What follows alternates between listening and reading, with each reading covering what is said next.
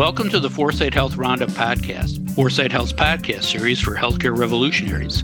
Outcomes matter, customers count, and value rules. Hello again, everyone. This is Dave Burda, news editor at Foresight Health. It is Thursday, December 15th.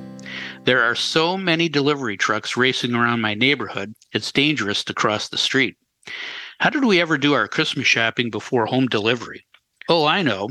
We actually left the house, went to a store or shopping mall, and paid in cash. You remember, stores, shopping malls, cash. Speaking of paying for things, that's what we're going to talk about on today's show, paying for care. One of our favorite topics, if not our favorite topic on the Roundup. To tell us whether we're getting our money's worth are Dave Johnson, founder and CEO of Foresight Health, and Julie Murchison, partner at Transformation Capital. But before we say hello to Dave and Julie, I wanted to say hello to the sponsor of the Foresight Health Roundup podcast, Infor. By connecting the business and mission sides of healthcare, institutions can enhance staff experience and simplify patient interactions. With data-driven insights and greater operational control, our sponsor Infor supports your company in making healthcare a calling again for your staff. Hi, Dave. Hi, Julie. How are you guys doing this morning? Dave? With its ridiculously high COVID transmission rates right now, I'm just glad I'm not in China. Experts think as many as 800 million people could become infected in the next 90 days. That's 10% of the world's population. All things considered, I'd just much rather be in Chicago in the wintertime. Wow, that's saying something. Thanks, Dave. Julie, how are you?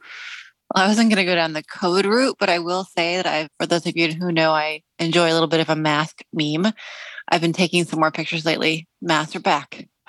Back on the ground, right? Back on the ground. That's right. Oh, boy. All right. Yeah, our boys are back from school, and, they give you free flu shots. So I picked them up in the car yesterday. I'm like, okay, you guys get your flu shots, right? They're like, no. So guess what they're doing today? Yeah, before we talk about value-based reimbursement, I wanted to ask you about your shopping habits. Dave, do you do most of your holiday shopping online or in person at a real store? Come on, Dave, get into the modern age. Telebanking is banking. Telemedicine is medicine. A virtual store is a real store. Shopping is shopping. Not only for the holidays and maybe except for groceries, but even there sometimes, I do as much of it virtually as I can. The selection, convenience, and value-based pricing are unbelievable. All right, a true believer. Thanks, Dave. Julie, how about you? Are you shopping from the comfort of your own home, or are you going to, I was going to say a real store, but I'll say a physical store? There you go. There you go. Got it? Okay. To buy real presents this year. Well, I'm not doing any of it in time, so that's a problem. But I will say that I was at the mall earlier this week, one evening, and there was not a parking space to be found. So people are really still in the big boxes. Really? Okay. There you go, Dave. Thanks, Julie. What struck me when I thought about this question is how much seeing your doctor has become like shopping. In each case, you now have a choice of doing it from your kitchen table or in person. So that's pretty cool. So it is all about customer choice, as it should be. Now let's talk about something else that should be but isn't, and that's value-based reimbursement or alternative payment models. A new research brief in Health Affairs basically was a primer on APMs, but it did have some interesting stats in it, most notably how much different types of payers reimburse providers through APMs rather than through fee-for-service contracts. 58% of Medicare Advantage payments to providers flow through APMs. That's followed by traditional Medicare at 42.8%. Commercial payers at 35.5%, and Medicaid a smidge behind at 35.4%. Dave, does it surprise you that MA plans lead the way and commercial plans are the laggards? How do you think these percentages will change next year with providers reportedly seeking big rate hikes from payers? And where does this all leave patients? I'm going to rant a bit before answering your questions, Dave. It's hard not to get depressed reading the Health Affairs primer or primer, whatever it is. We know from a macro perspective that the U.S. spends far more per capita on healthcare expenditure than any other advanced economy. Yet, as the Health Affairs brief confirms, The massive attempts to reduce spending and improve quality have yielded, at best, minuscule results. If we throw in all the costs and time related to designing, implementing, and measuring the success of all the advanced payment models, it wouldn't surprise me that the aggregate net benefit of APMs is actually negative. My favorite quote from the Health Affairs study is the first sentence from its conclusion. Here it is. The relatively modest results of CMMI's value-based payment models may be related more to challenges in design and implementation than to the fundamental approach. How long does it take to get it right? Now, of course, we're adding health equity to the design and implementation of APMs. While entirely appropriate, this will add even more complexity and probably even slow progress further in achieving tangible cost savings. Shakespeare could write a tragedy about APMs. It would be full of sound and fury, signifying nothing. What is clear is that the healthcare industrial complex is very good at what Muhammad Ali termed rope-a-dope, taking apparent body blows in a defensive crouch position and then striking back after opponents have exhausted themselves. Happens every day in healthcare. And don't we all feel tired? So having now ranted, let me briefly answer your questions.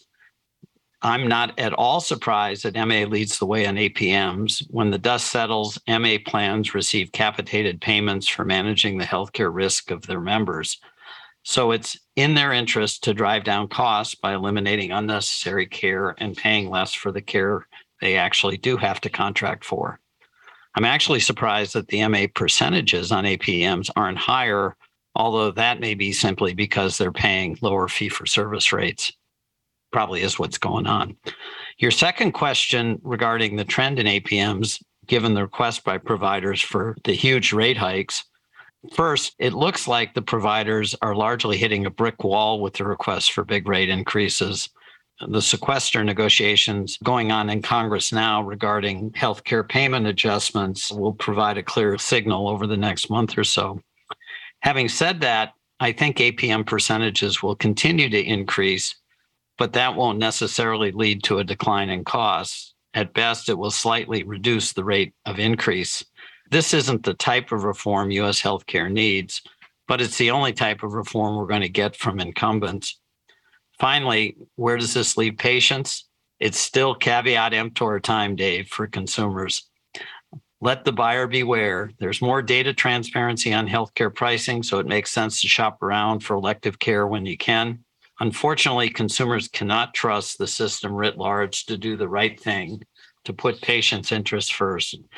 So all you healthcare consumers out there, be vigilant, very vigilant. Shakespeare and Latin. I love it. And Muhammad Ali. And Muhammad Ali. Very, very good, Dave. Thank you.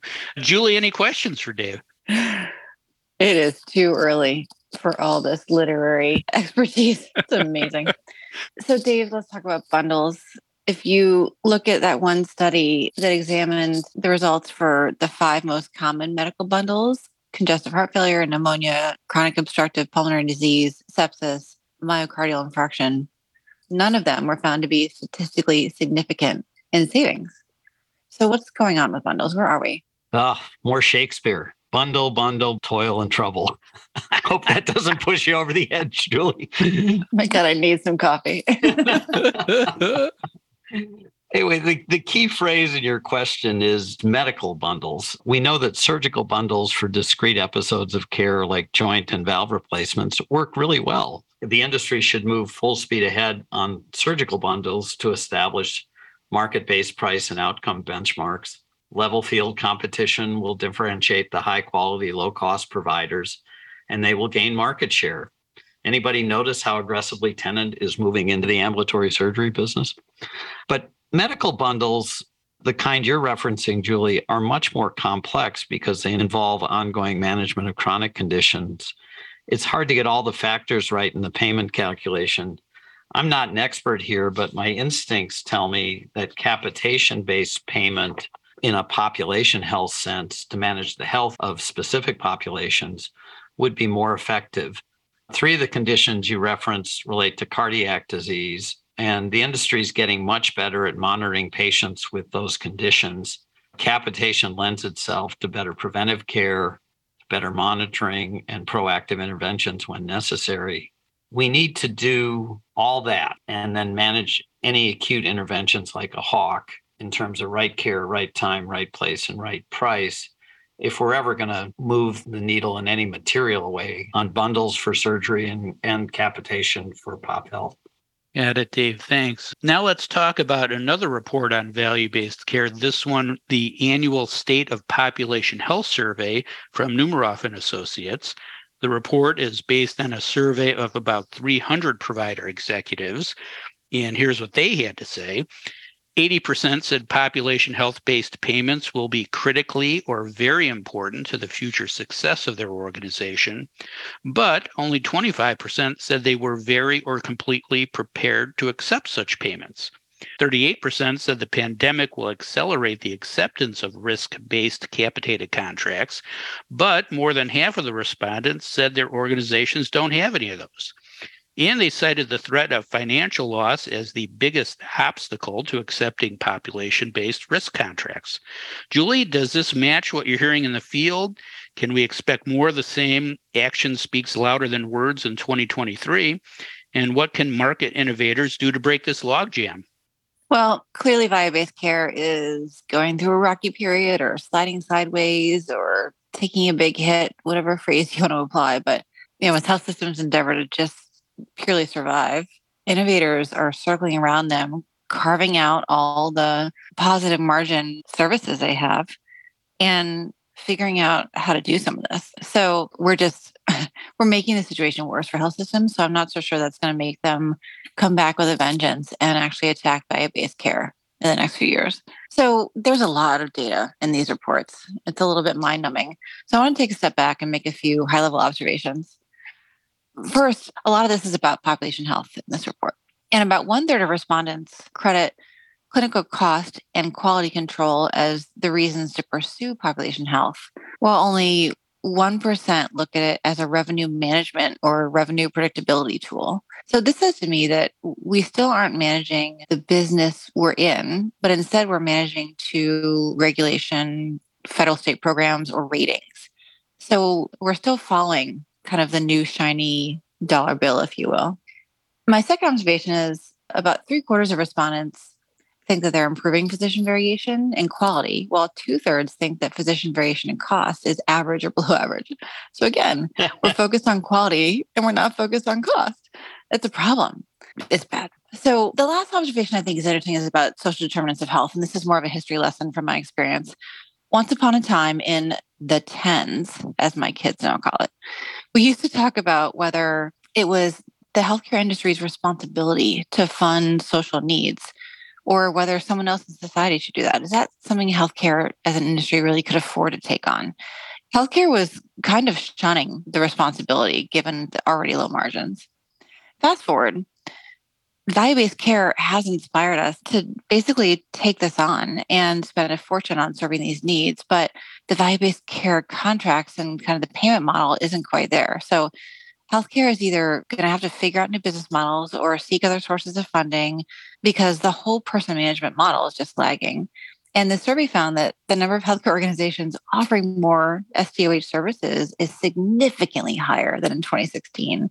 55% offering food pantries and nutritional programs, 57% offering transportation, 35% offering housing and community development support. I mean, these are big numbers. So my theory is that health systems are doing a lot more with less and desperately need the tools to understand the value that they're creating. This is not a popular example, for sure. But if you just look at what Cerberus, a big private equity firm that may or may not really be in it for the right reasons, they bought a New England system, turned it into Steward Healthcare, and Steward became one of the leading ACOs in the CMS program because they followed the money and did very few specific things and saved a ton of money. So again, I'm just not sure that we're always focused on the right thing. Right. Good care is good business. It's not really that complicated.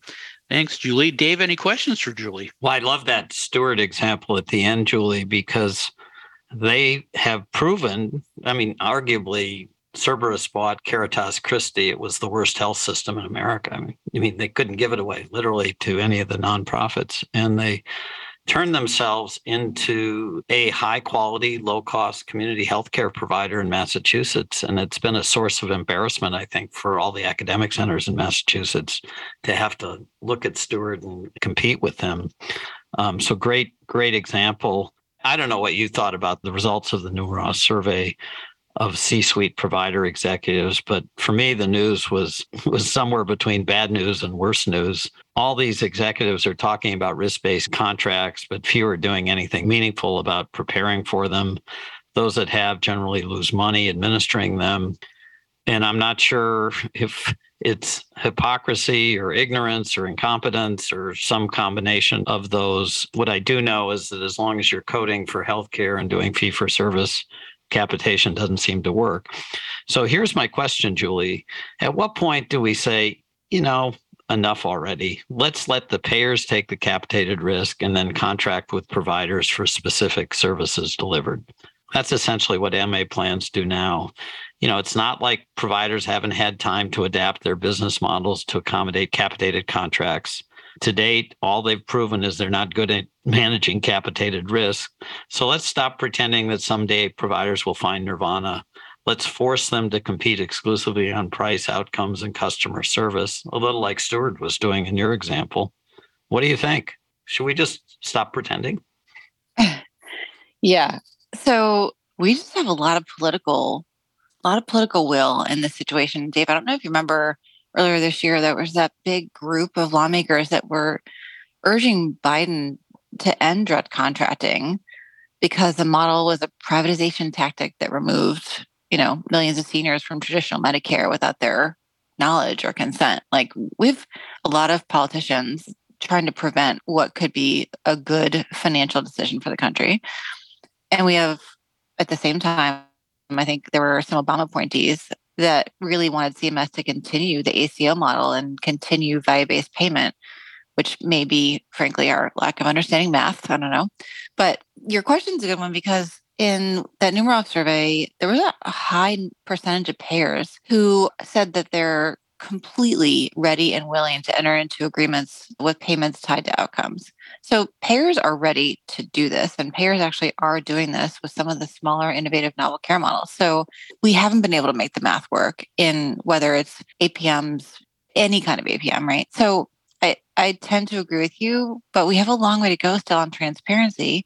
So I don't know. We don't have all the data we need maybe in all the right places to do this, or we just don't have the political will.